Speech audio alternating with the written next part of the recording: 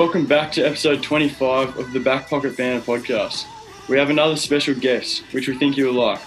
He plays NBL for the Brisbane Bullets and has represented his country all around the world, and is hot from beyond the arc. Jason Cadee, welcome to the Back Pocket Banner podcast. Thanks for joining us. Thanks for having me, fellas. No worries. So, for a start, we'll take you back a bit. Can you give us a bit of background to your life and when you started playing basketball? Started playing basketball when I was pretty young. So obviously my family is very, big in basketball in terms of being around it a long time. So when I was younger, my dad was actually running and coaching a Seagull program called the West Sydney Slamers, which turned into the West Sydney Razorbacks, which some would know who followed the NBL for a long time. So I started playing when I was probably about 6 or 7, and then was also been around that since about the same age. So it's kind of NBL and my basketball life kind of kicked off at the same point, I guess you could say. Yeah, and I guess being around it that much with both your parents and that, just getting used to it, the environment, that would have sort of helped you get a bit of a kickstart in that sport. Yeah, I just I've seen it from so many different levels, from like just being around my mates as a kid, enjoying it, and also being, I guess, around some older people who were around that knew my parents, and then NBL-wise, going to training and watching, and then also seeing it from my dad's point of view, and then even at younger going over and going to the States with my dad because he was meeting people over there, GMs and stuff. So I've seen so many different levels from a young age. I guess when I was younger, you just don't really think too much of it. But as I've got older, I realised how much I've seen from an early age, which I would say now definitely helped me going forward. Yeah, that's pretty cool. Definitely. Growing up, was basketball the only sport you played, or were there others that you had a passion for? No, I used to love playing soccer, AFL. I did a lot of little athletics. I loved, kind of any sport really. I just enjoyed competing and whatever. I think basketball kind of took over for me. It must have been towards the end of primary school, I think, kind of as I got to that 12, 13, it kind of took over from the other sports. And once I went to a sports high school at Westfield Sports, and so I was there for basketball. So once I was there, it kind of took over from all the other sports I was doing, which is probably for the best. Yeah. In 2009, you played for Australia in the FIBA Under-19 World Championship. Must have been pretty exciting to play with and against some of the world's best junior talent. Yeah, it was, I guess my junior career, like I'd always had a very good top age year. Like whenever I was top age, I'd put up big numbers and have a pretty good year. But when I was bottom age, like under 12s, 14s, 16s bottom age, I kind of would float and do bits and pieces. And then from 18's bottom age, it kind of just, I think I would say I just went to another level where I was starting to have 30s and 40s and I guess get noticed on a different scale. Like I played at Nationals top age 16s and then bottom age 18s. I had an okay Nationals, pretty decent. And I think from then on it kind of just kicked off, and then I started to get noticed in the AIS environment and things like that. And I'd only gone into the AIS environment late. I wasn't part of the EMU stuff in there kind of the year before. It's like a 2-year window, if that makes sense. And so with the FIBA, with the under-19s being on the back end of that 2-year window or 18-month window. And so I think I went into my first camp towards the end of that first year, and it was more of an AIS trial as well, and I did pretty well. And then I think it was January, I got picked to go to AIS, went to the January camp. And then from there, it kind of just snowballed. It went from being like camp to a tour overseas to a tour in Australia to the 19s with a Boomers camp mixed in. It was kind of like a really big 6 to 9 months. Yeah, I guess when you're playing like bottom age, it takes a little while to sort of adapt to the level. Yeah, I think so. Yeah. Every time, like, and I obviously getting a bit older now, and I've got my own child at the moment. Like he's only 1, but like I've got one of my best mates, Anthony Petrie. His girls are currently going through the ranks, and I guess I see more, and I notice it's such a big jump in juniors when you go from 14s to 16s. 16 to 18s, you're playing kids like 2 years older. Some kids have developed way more. Yeah. Confidence. Like there's a whole range of things that go into it, and kids trying to figure out their own body too. That's the other part. Like I look at some of the kids getting around now. Some are just trying to figure out how to move, let alone play basketball. And I think in a sport like this, you have to be able to coordination and hand-eye, and so many things come into it. And so I think for me as a junior, I think I was probably a little soft, I reckon, actually. I kind of just, basketball came easy to me, so I just kind of floated with it. Yeah. I think once I realised what I wanted to do and how I wanted to go about it, I think I started to take the right steps to becoming, I guess, a professional. Yeah. And you spoke about the AIS before. In 2009 and 2010, you were part of that. How much did you learn, develop your game through that institute? That was, I think, the biggest turning point in my life, I reckon. I learned how to be a professional. I learned how to be in an environment where it's all you do is basketball. That's what we're there for. Like we're training every day, basically. We're doing weights. We're doing all these other things, which I'd kind of done. I'd done the basketball side, but I hadn't done the whole other side. And it also took me out of my comfort zone. I wasn't around my mates. Well, I was at the AIS, but I wasn't around the kids I grew up with. Wasn't around my family. So once I got down there, I think it was a pretty steep learning curve. And as I said, in that first 6 months, I think from memory, we had a January camp where I first went into AIS. We had a tour to France in April for the pre-Worlds tournament where we played a host of European teams, the US, Canada. We played a host of great teams. So that was my first taste of international basketball. Yeah. And then off the back of that, I remember being in France and Marty Clark, our coach, who was our AIS coach, brought me, Matthew Dellavedova, Cody Ellis and Brock Modem into a room and said, "You've been picked in the Boomer squad." They picked an extended squad. And so within 3 months of being in the AIS, I was in the 19s team for the first time. I've been picked in a Boomers squad, which had, I think, 35 or something. And then we were going to the Worlds in June or July of that year. So that 6 months was like eye-opening in so many levels with the talent I was around, as you guys said before, and the talent I played against. And then with Marty at the AIS, I really learnt what needed to be done, I guess. And there's people that pick that road and there's people that say, well, I can kind of go this way and hopefully it gets me there. But I think I figured out how, for me, the best way was to go forward.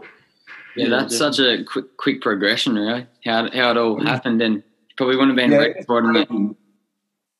Yeah, it was crazy because I just, like, as I said, I was like, you're a kid and you just, when thing jumps from another, at the time, you're just kind of going with it. And then as I look back on it, I remember getting told I was going to the Boomers camp. I was like, what? And we landed back from France, whatever that flight is, 20 hours, and we went into camp the next day and did like the first 3 days of the camp before they pulled us out. And like, even then I was around full-blown professionals like James Harvey, all these guys, and I was just like, it was mind-blowing for me. But it was, I think, where I learned, and I had to quickly learn. You had to learn. You had no choice. If you want to be part of this world and be in those environments, you figure out how to get shit done in a way. So it was pretty cool.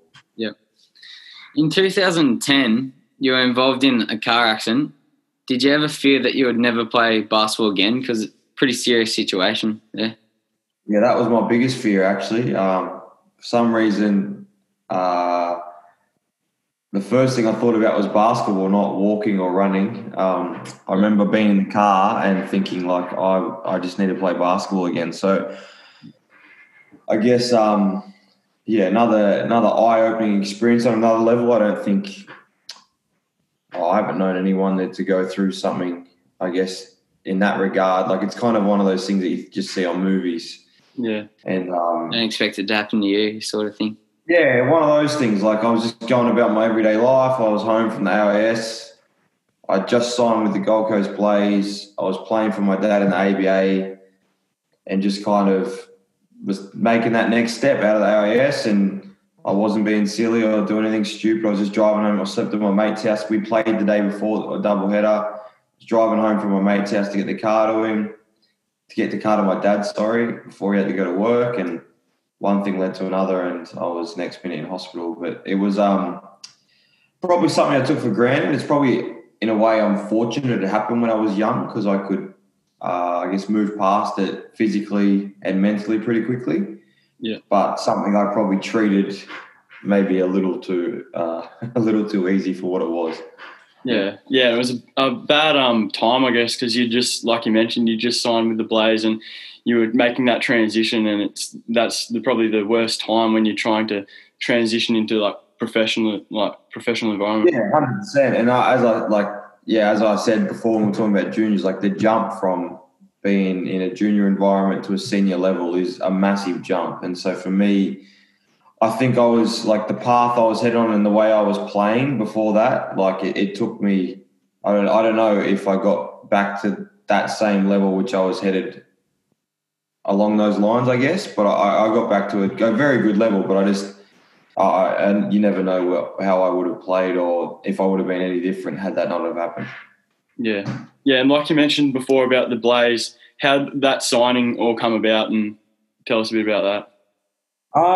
It was kind of out of left field, to be honest. Joey's always had an eye for talent, I guess, in young people, and I don't really know how he knew of me. I hadn't really done any. There was one day, probably the year before, when I was just at the AIS. We used to come up as a family on the Gold Coast, and I was working out with Shane Hill, and I think it was after a Gold Coast Blaze training. I don't know if Joey was. I feel like Joey they might have just finished, and I went in after, and that might have been the only time he's seen me in person, unless he came to a nationals. But when I was leaving the AIS, Marty Clark was going to Adelaide, and wanted me to go with him. Sydney had just come back into the NBL, and obviously, me being from Sydney, they wanted me to go there as well, as I was starting up the Kings again after having a year or two off. And so they were kind of the ones that I guess everyone thought I was going to go down, because I had that connection with Marty, and I really, really loved playing for Marty, and then Sydney being home. But then out of nowhere, Joey came up, and David Clacker, their GM, used to coach with my dad back in the day, and he was still to do with the Blaze. And I think he kind of said to Dad that the Blaze wanted me, and then I flew up to the Gold Coast, met with Joey for the first time, got introduced to people around the club, and I guess the biggest thing for me was I knew Adam Gibson somewhat. Yeah. James Harvey was at the Razorbacks when I was younger, and I loved halves. I kind of knew Anthony Petrie a little bit, and then they had some other young guys like Chris Golding and Tommy Garlop and some guys that I had been around or seen. And I think the personnel for me was what drove me to go to the Gold Coast. It was another decision that was out of my comfort zone a little bit, because I didn't really know everyone, but Joey seemed really good, and the environment and the club, the way they showed me around and introduced me to people, it just kind of seemed like it was going to be the best fit for me to grow. Yeah, definitely. So you made your debut later that year. How special was it to make the debut and return to the sport after a bit of a layoff there? Yeah, it was. I still remember it was pretty cool. I was so nervous that day. I hadn't, like, the transition thing you spoke of before. Like, my last game was an ABA game the day before the accident, and then I hadn't played any other game until that game. Like, that was, I think, close to 6 months later, whatever it was. Yeah. I guess for me, like, whilst it was a joy to play, I think I was so happy that it was like I was past the accident, even though as time would go on that year, I wasn't really past it. I struggled throughout that season to train full on and stuff like that. But yeah, playing and just being able to get out in the court, even though I was so nervous, was one of the better feelings I've ever had. Yeah. In your second NBL season, you played every game. Did that give you the confidence that you're improving and becoming a good player at that level?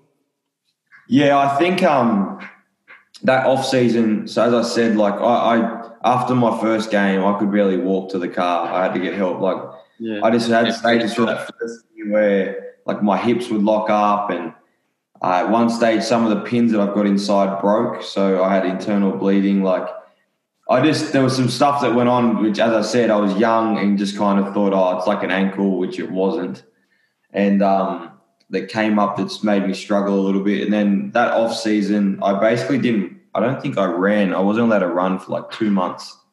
Yeah. I was just strictly like basically weights and doing a bunch of rehab stuff. And I actually think the people we had in charge of the play is Will Markwick in the strength and conditioning, and physios that I've grown up with in Sydney, Peter Mooser and stuff. They really helped me get back to being able to play a full season. And I think from then on, like, I've, touched wood, been pretty good at playing almost every year. I think I broke my finger in Adelaide and missed one game maybe.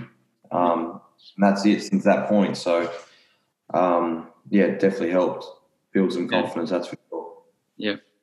Yeah, in the 2011 and 12 off seasons, you played in the Waratah League. How did this compare to the NBL, and how did you enjoy that? Playing in the Waratah League, albeit it's not obviously the same level of the NBL or even now the level of it probably isn't up to, I'd say, what other state leagues are. But being able to play for Bankstown, where I grew up, played all my juniors, is one of the best things that I think I'll ever do. I really, really enjoy it. I guess for me, once you get to this level, as much as you still love basketball, it's very much a profession and a business, because you can get moved on real quick. If you're not playing well, people don't want you anymore. There's a whole different thing that comes into it, where playing for Bankstown is just me going home and playing for a club I grew up with my mates that I grew up with and people around the club. So it feels like home to me, and something that I don't think you can replace from that point of view, because I've had so many great times in that stadium around people at that club. And so anytime I get to play in the Waratah, albeit the league, whether it's great, not as good or whatever, it's always been, I guess, very special. Yeah, absolutely. You were selected by Australia for the Stankovic Cup in 2012, where you came home with a silver medal. Can you describe what that whole experience was like for you? It was pretty good. I think from memory, that was when China were at full strength and they had like Yi Jinlin and all these people. And so we were just young. Yeah. And we actually I don't think we were expected, because a lot of the other teams were senior teams. We were just like, a lot of us were younger guys that they kind of just picked to go over and play for Australia, and because a lot of the older guys weren't available. And so I think it was a lot of fun. We had a young team, but we got after it and we somehow made the final. I think we're actually pretty competitive for most of that final. But going to China is always an interesting experience from the culture point of view. It's very different to how we are here, but they love basketball over there, and they always look after you with accommodation and stuff like that. So it's normally a lot of fun, those trips. Yeah. Yeah, sometimes when you just go with the flow and don't have expectations, it actually works out for you and helps you, because there was probably no pressure on you. You just went out and played. A little bit. I can just kind of fly under the radar. And I think other thing too is sometimes on those trips, like, you just form a good bond with the guys around you that you just really enjoy it. And so sometimes I guess that also helps the basketball side, because you're just out there having fun. And so, the expectation, having a bit of fun, it normally takes some pressure off some people. Yeah. The next year you represented Australia in various tournaments. How cool was it to be successful with the national side? And was there more like experience there, or was it still a relatively young side? Yeah, I've been pretty lucky throughout. Like, obviously you'd love to play at a World Cup or an Olympics, but like, I've been kind of consistent, like, in with the older crew and the main guys, and then in with the younger guys throughout since I was, when we spoke about the AOS 2009. Yeah. Since then, like, my first trip was over to Brazil with like Paddy Mills, Joe Ingles, Nate Jawai, Adam Gibson, like a whole host of crew. And so I've kind of floated in and out of both of them when it's been a younger crew and older crew. And so I've been very fortunate to play with some great people. And throughout the years, I've also been lucky enough that at most of those tournaments, I've either played pretty well or our team's done very well. So like, and anytime you get to play in that environment overseas or with, I guess in Australian jersey with those kind of people, you'll often find that it's some of the best and most fun basketball you play because it's just a bunch of guys away together wearing a uniform. No one cares how many points they score. No one cares if they play well. They just want to do what's best for the group.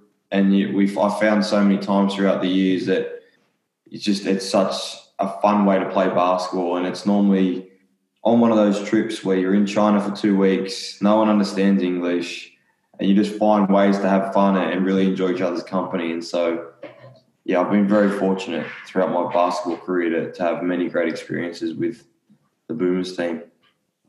And following on from that, you then moved to Adelaide 36ers, where you were an important part of the team. How pumped were you to make the grand final that early on in your time there? Yeah, leaving the Gold Coast was tough. There was a whole host of things that were happening, but I thought it was the right time to go. Marty wanted me to go 2 years before, and Marty again wanted me to come, and I just thought it was the right time for me to go to Adelaide and move on. And then eventually Gold Coast folded a month later, so it ended up obviously being the right move. And then Gold Coast was a mixed bag. I mean, Adelaide was a mixed bag because our first year we just had a lot of stuff not go our way. They'd come last a couple of years in a row, I think, or close to. And then a few of us, me, Gibbo and Peach, had come in. The import we were supposed to get didn't end up coming. We ended up having another import. Like, some things happened. Some people got hurt throughout the year. We lost, I think it was 10 games by under 4 points. Yeah. Gee, that's pretty unlucky.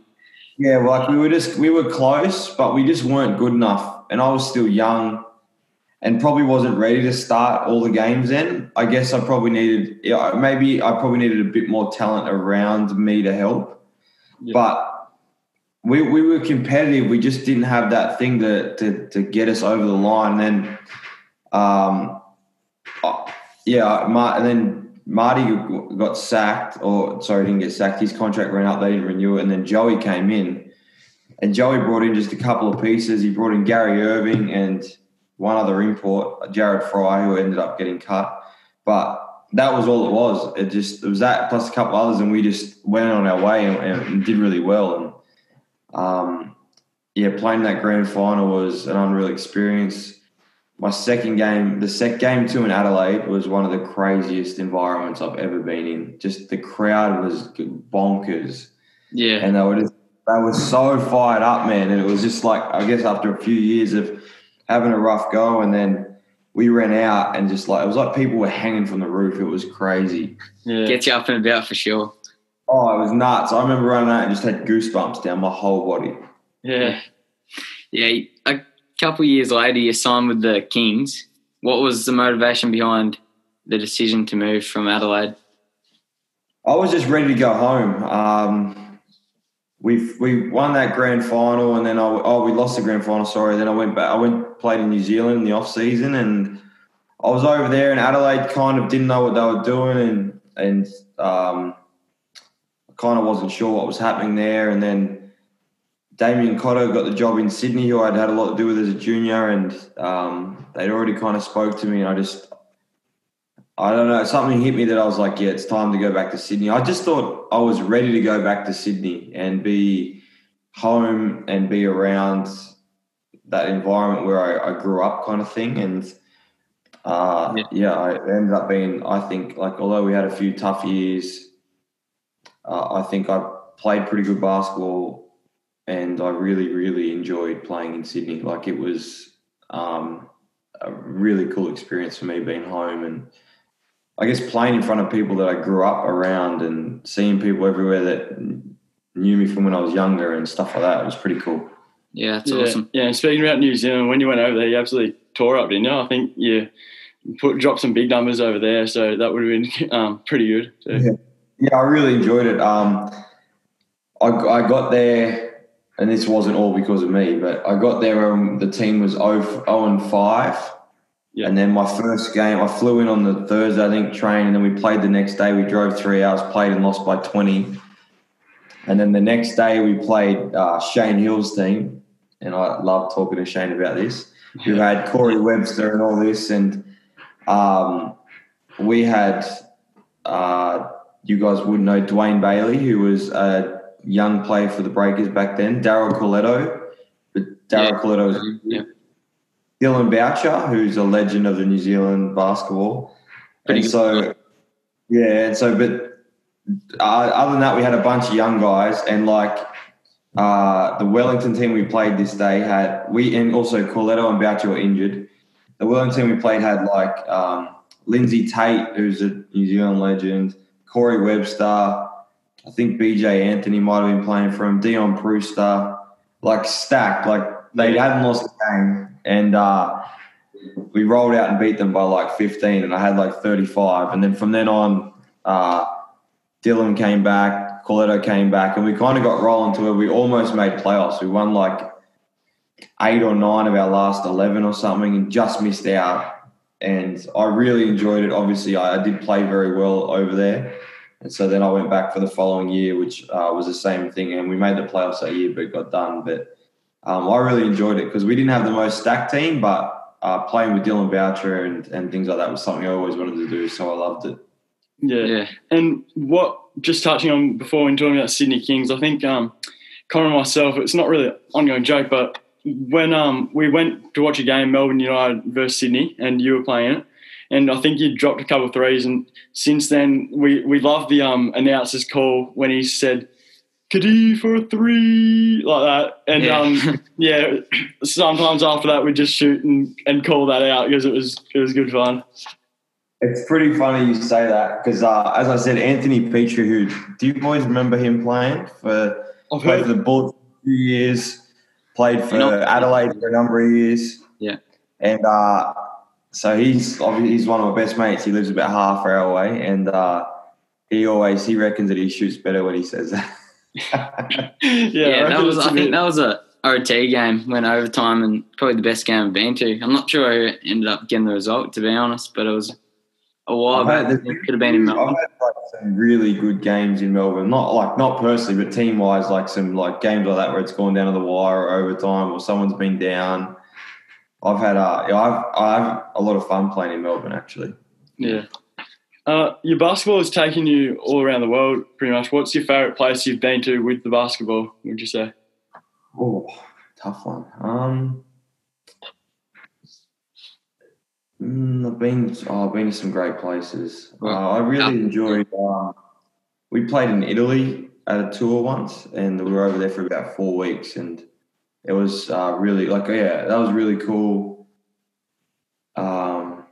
Going to Brazil and Argentina was pretty cool as well because Manu Ginobili was there. We played in Argentina, and he was at the game, and people were going bonkers. Yeah. I've been a host of lovely places. Playing in Greece when I went to Greece. Actually, Greece was one of the coolest places. I loved being in Greece. It was awesome. Yeah, and all these different places. It would be pretty awesome just experiencing different cultures. I know you're there for basketball, but just experiencing the environment and all those different places. And you do it it's not a holiday, I guess. We're overseas, and it's not a holiday. We're training most days, playing, traveling. I guess some people that haven't done it probably think it's just you're just on a holiday, but they're pretty hard, those trips. But we do get time to get out and experience some things, and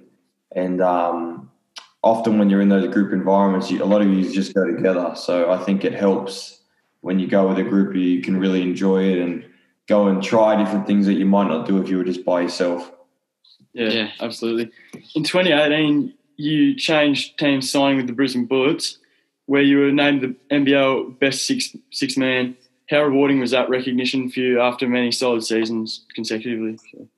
Yeah, it was pretty cool. I obviously I've grown up watching the NBL, so I wasn't really expecting it. I thought I think I was deserving of it, but there was a number of other guys that could have got it as well and deserved it. But I guess growing up watching the NBL and seeing that, and like even as I said, my friend Peach, another guy who I grew up with, played my first years, Stephen Hoare. I think he's won it. Like a lot of great guys have won that award, and so guess to be in that company with that award, but also just be recognised. And like a lot of people don't know that I basically like helped recruit Sobes here, knowing that might mean that I won't start, and I was perfectly fine with that. Not because I didn't want to or anything. I'd love to start, but I don't really care about starting. I just care about playing basketball and playing with good players. And so I guess to the background to all that, to then get that award,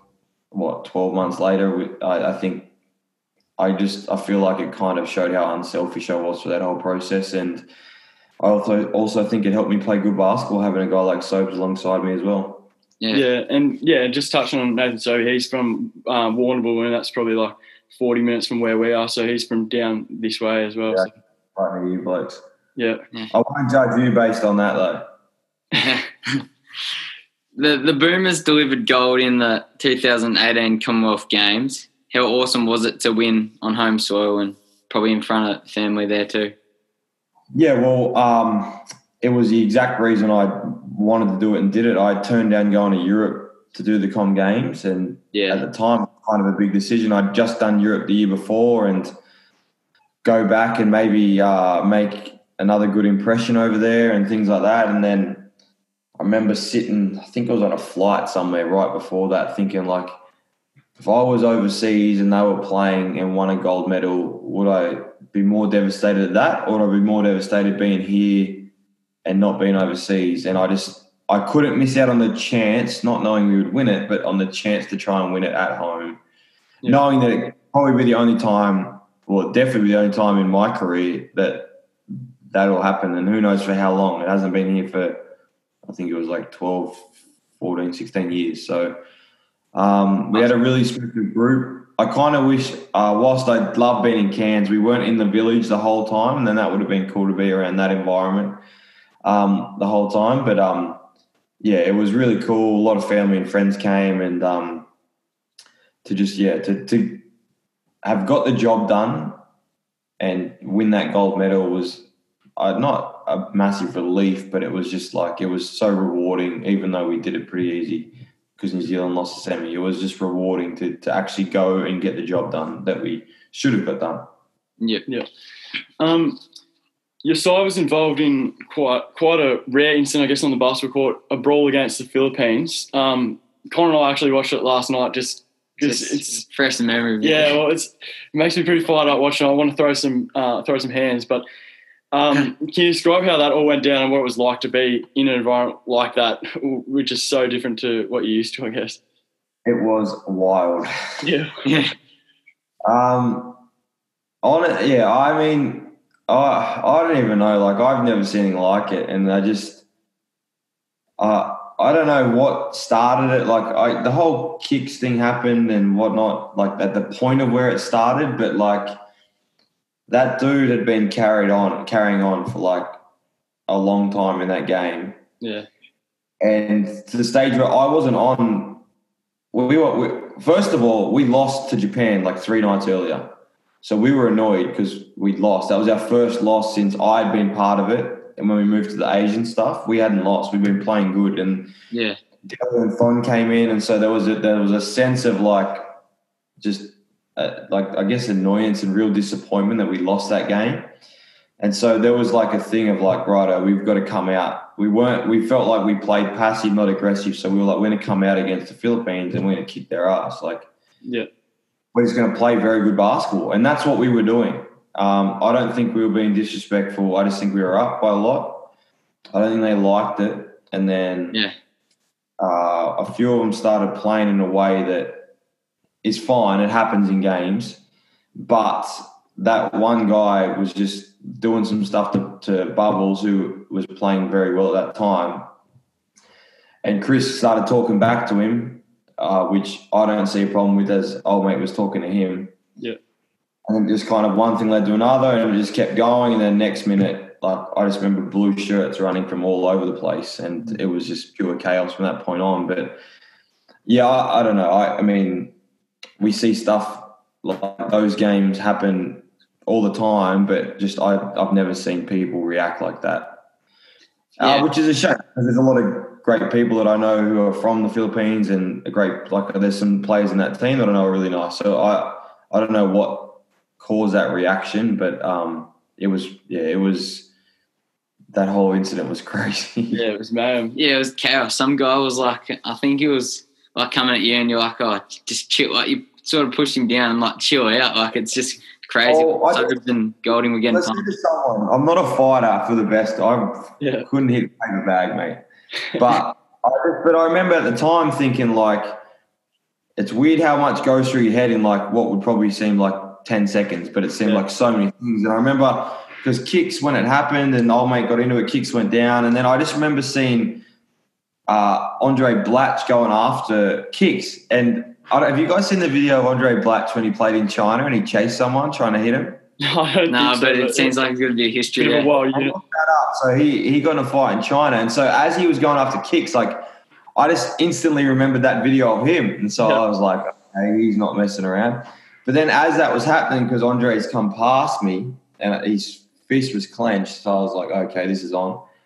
I just remember seeing a whole heap of blue shirts up and like coming, not just standing. Yeah. And so my first thing was like, okay. And then as I seen them just running, throwing punches at kicks, and then as that was kind of all happening, all these blue shirts are coming. So in my head, I was like, find space, because I just seen them throwing random haymakers. Yeah. And they were trying to hit people and like not looking at them. They were just trying to back of the head, head and stuff like that. So my first instinct was like find space, and then where is like my teammates at? And then whilst that happened, that guy stood over Sobes, and so my instant thing was just to like push him off Sobes. And then as that happened, Thon come running across me, because one of the guys had just tried to punch him in the head. And then all of a sudden, kicks come out of the corner. So in all the mayhem that had happened, I felt like we were all together now, because they just Sobes got up, Thon came here, kicks came out of the corner, and then we were backpedaling, and then Luke Longley pulled me, and as he pulled me, I remember just seeing another yellow jersey and yelling out, and then next minute we run down, and that was obviously we now know Bubbles under the ring, but just like I just remember the whole chaos. And at one point in that, I think it was I don't know, I remember the guy's name, but he looked at me, and I was like, righto, what's he going to do? Yeah. And then he did nothing. He just looked at me and looked away, and then he seen Thon and ran up and tried to punch Thon because Thon wasn't looking at him. And I was like, the moment I saw that, I knew that like they're actually not trying to fight. They're just trying to basically just get whoever's not watching. And so I was like, just keep space, grab gold jerseys, let's get the hell out of here. Yeah, pretty insane. Poor Chris Golding. He was getting bloody, like, because all you boys, because their bench all just, when you watch the footage, it's crazy because it's just 6 of their bench players that just climb over. And it's like a sea of blue just coming across. And your boys pretty bad. Like, I think one of the players' dads threw a chair at Sobes when he wasn't looking. Yeah. And what you don't see in the footage is there was another guy on their bench that so when it all kind of got broken up, I think, we tried to get Bubbles out front of the ring, and Sobes was around that side. He got hit by the chair, and then one of their dudes just came up from behind him and just punched him straight in the jaw. Yeah. Like one of the biggest dog shots. Like it'd be regarded as a king hit over here. But it didn't get seen. There's actually a photo of it. There's a photo somewhere, and so like he's just Sobes. But it was one of the biggest dog shots I've ever. Like I've half seen it, but I heard it. But I was just like, some of that stuff was just like. And even those dudes, like they're assisting, like people just jumping on Bubbles and stuff. Like, I mean, look, as I said, I've got nothing against them, but like it just a lot of that doesn't make sense. And then people who had to go at our bench, but like if our bench left, then we would have got disqualified. Like as frustrating as it was, like our bench, we did the right thing in terms of it. It was just something that, as I said, we don't see often or really ever. Yeah, absolutely. Yeah, big Luke Longley was doing the right thing, holding you boys back, and people like Delhi and that obviously didn't want to get involved and like fair bit at stake. So, but I think the commentator actually said when we were watching it, he said Blatt should be fined for throwing such a soft punch on one of them. So it was pretty funny to watch back. I think that might have been Shane Hill. I love him. Yeah. So your parents both represented Australia in basketball at the Olympics. How big of an impact have they had on your career? And did they ever push you to play basketball or just let you do what you wanted, sort of? Yeah, they kind of let me do whatever. I think, like, they obviously would have, I guess, like I do with my young fella now, like, I've got a ring in here, he's only one, but he loves it. Like, Yeah. I think it's natural for, I guess, our family a little bit to like basketball. Like, I know my parents have had so much to do with it. It was their jobs and stuff, as it is mine at the moment. And I love it. Like, I love now, as I'm getting older, starting to teach kids and starting to work with rep kids and stuff like that. Like, I really enjoy it, and even talking the game to people and stuff like that. So I really enjoy it. And then mum and dad, I mean, I don't know where to start. They've done so much and said so much over the years that it was pretty much always spot on. Mum doesn't talk to me as much as dad, I guess, but I know when mum speaks, it's because she's got something she needs to say, and it's normally spot on. So easily the biggest influences of my career, especially dad, had so much to do with him. But I'm very fortunate because it's like they're my parents. You know what I mean? Like, it's when I ring dad just to say hey, and we talk about basketball. Like, I don't know many people that can ring their parents and have that conversation. Yeah, definitely. That's pretty cool. So you've had some great highlights in your career so far. What have been, if you had to put it down to a couple, some of the most memorable moments playing basketball?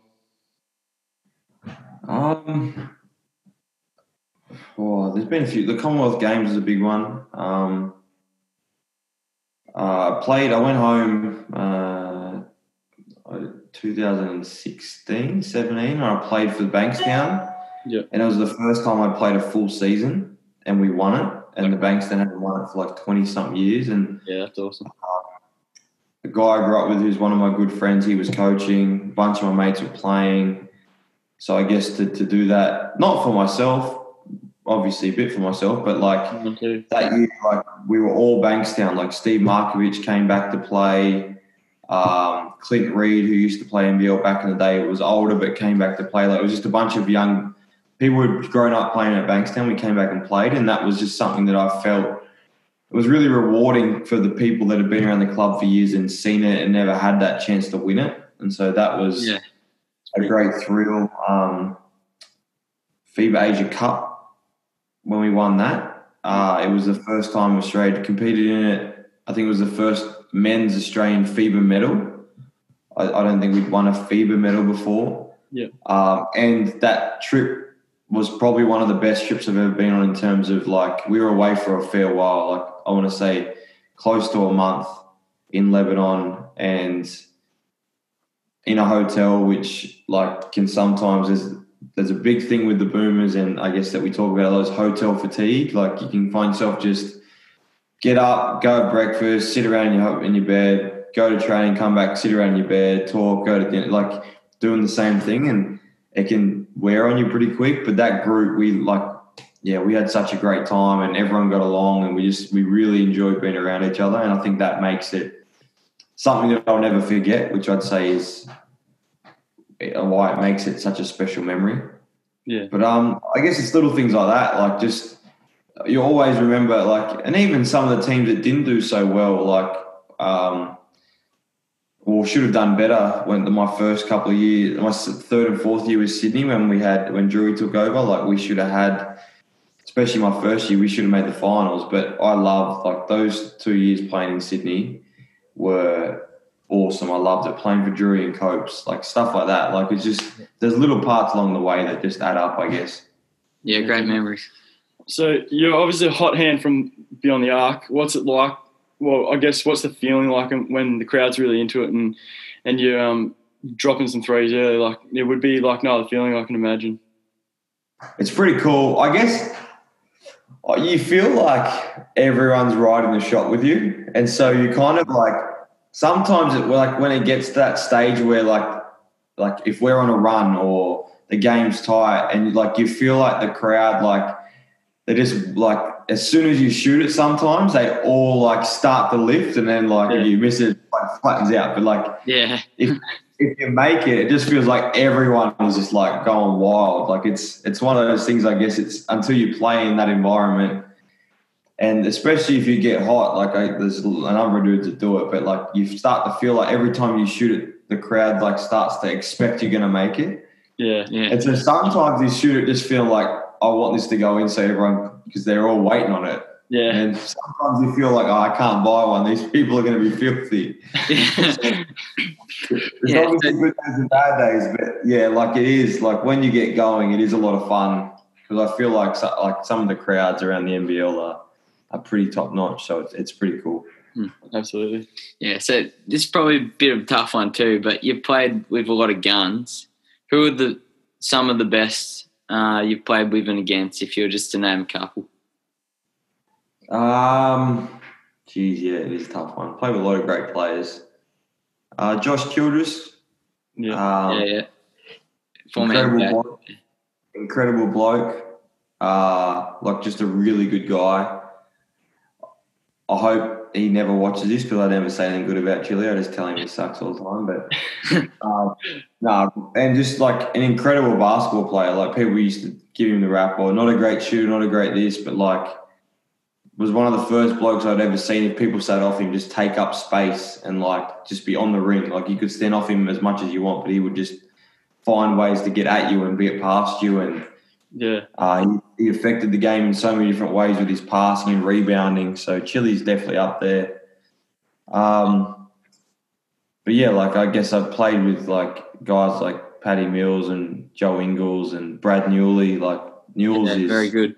I played with him in the back end of his career, but like not back end, he's still kicking on very well. So I wouldn't call it the back end. He's still playing good basketball. But when Newells was younger, he took me under his wing when I was like 17 with the Boomers, and he was just like such a force in transition and just such a great player. And so I've been very lucky. Adam Gibson and Anthony Petrie, probably two I probably played the most games with, I'd say. Yep. And have had a massive impact on me as a person, as a player, and two guys that if you were to pick a team of 10 to go into, you'd pick them every day of the week because of what they do for the group. Yeah. And then even Kevin, I can't go past Kevin Lish. Like he was incredible. Once again, one of the nicest guys you'll meet, but an absolute competitor on the court, like just relentlessly in your face at training. One of those dudes that you just like, if you're going into a game and he's standing alongside you to play, like you're a chance. Yeah. Because he does so many little things and he doesn't care if it's his night, if it's your night. He just wants to do whatever it is to get a win. And he's somebody that, once again, if you could say, I'm rolling out tonight to play the Perth Wildcats in Perth and I've got Kev Lish alongside me, very good chance tonight. Yeah. Yeah. This is probably another tough one, but is there a piece of advice that you've been given that sticks out in your mind or you kind of carry with you when you go out in the court or in life? Probably, maybe your main source of advice probably been your father through your career maybe, but from anyone else. I don't know if there's a single piece of advice, but I feel like the one thing that I continually talk about, now once again, easier in some aspects for me because of my dad and mum and so on, but I feel like surrounding yourself with good people goes a long way. And I see a lot of kids who want to work out by themselves and do that thing. I've never been that way. Like I enjoy going and working out, but like I enjoy being around people. And I think the better people you surround yourself with, then the more you're going to get from yourself and them. And the moment you realize that I can start making other people better, if I make 2, 3, 4 people better, that's 4 people making me better. And so I think that's the one thing I've noticed since growing up. And I think about like outside of my parents, like I had not always the greatest coaches as juniors, but I had some very good ones. I had some very average ones. But I had the people that ended up becoming my mates through basketball were good people. Yeah. And they weren't all about themselves. They were about like just being around each other and playing basketball and going and playing together. And I just think that carried a lot of weight in where I'm at today. And I just think it's something you can't just get yourself. Like, I feel like when you surround yourself with good people, you put trust in the people that are coaching you or telling you stuff, and you start to figure out who actually has your best interest. I think that's when you can really find that you'll take like a lot of steps forward. And I think I was very fortunate for that as a younger, and I hope that's what I can give to my children as well, and put them in environments where they feel like they can surround themselves, not because of me, because of them. They pick the right people to be around. And I think that goes a long way. Yeah. So this season, probably more specifically towards the end, was probably a bit affected by COVID and a bit weird. How did it feel to be a part of as a player, or were you affected, or was it later in the season? Yeah, see, we kind of would finish just before it kind of really started to play a toll. So it kind of really only affected Perth and Sydney. I mean, it affected the league because we were huge, but it really just affected them because they were in the midst of when no one knew what was happening. It was all a bit of a mess, and so it didn't really affect us, but obviously it's affected a lot of people's lives now, and it's affecting our season going forward because if it's, what's the date, 30th, we'd be starting next week if it was normal time. So it is all a bit all over the shop, but I guess we're just trying to find ways, and hopefully sooner rather than later things can go back to normal. We can get back to living life and going to sporting events and catching up with mates for beers and things like that. Definitely. How are the Bullets lads shaping up for the upcoming season, would you say? Pretty good, I think. We've had our whole team here for a while now, just circumstances worked out that way and so on. But we picked up a couple of guys from Adelaide, and I think they're big pieces to us. I think Drimmick and Froling will play a big part. Tamari Wigness and Tanner Krebs. Tanner comes from St Mary's, Tamari from the AIS. Both very good basketball players. Tamari's only 18, I think he is. And so he's got a lot to learn, but he plays with a certain edge that I think will help us. And Tanner's a great shooter who can do bits and pieces. So adding those guys in, I think will add value. And then to the guys we've got returning, I think we've got a good core. So now we need to get an import. We lost Lamar, which hurts and sucks, but part of, as I said, it's a business and these things happen. Money and stuff gets involved. And if we can replace him with the right guy and somebody, I mean, it's hard to replace Lamar Patterson, but somebody who can bring some attributes that he did to our group, I think it puts us in good stead going forward. Yeah, absolutely. And finally, what are some of your interests away from the basketball court? You've obviously got your family and that. Yeah, I'm pretty relaxed. I wouldn't say I have any main hobbies. I love playing a bit of PlayStation. I've got a dog who's a Hungarian Vizsla, so he's very active. They're like hunting dogs, basically. Yeah. So getting him out and about and being able to get him to spots where I can take him off the leash and let him roam and stuff like that. Just doing things like that. Just anything to relax, hanging out with mates, going to the beach for a swim, just kind of stuff like that. I've got a jet ski with Will Magne. We halved the jet ski, so me and him get out on that a little bit now at the moment and go across the islands and stuff like that, off Brisbane, Stradbroke and stuff like that. So just doing little things like that just take your mind off it and just relax. But yeah, that and the family stuff at the moment. The little man's starting to get around quite a bit, so it takes up a bit of time. Yeah, and just before we let you go, I think you're Collingwood sport, aren't you? So, Kind of. So my dad. So I was when I was younger because my dad was, and then as I got a bit older, being from Sydney, I kind of started to go for the Swans. So Collingwood's kind of like my second team in a way. Yeah. I don't mind Swans either, but we're Richmond, which we've been fortunate. So half, because my family's from Melbourne, so half my dad's side's Richmond, and then Phil Collingwood, so it's like a big divide. Yeah, massive divide there. And I just wanted to quickly mention, did you watch the Last Dance documentary, and what did you think of that, if you did? And I think a lot of us that like basketball would have watched it. It was really good. It came up right when no one had anything to do because we were in lockdown, so that was perfect time. But obviously getting an insight into that kind of world and what goes on and the way they videoed it was incredible. Like, everyone wants to see stuff like that. Whether you've seen it in person or you haven't, been able to sit back and watch that kind of stuff is always fun to watch. It was very, I guess, one-sided in a way. It was tailored towards what MJ, I guess, wanted it.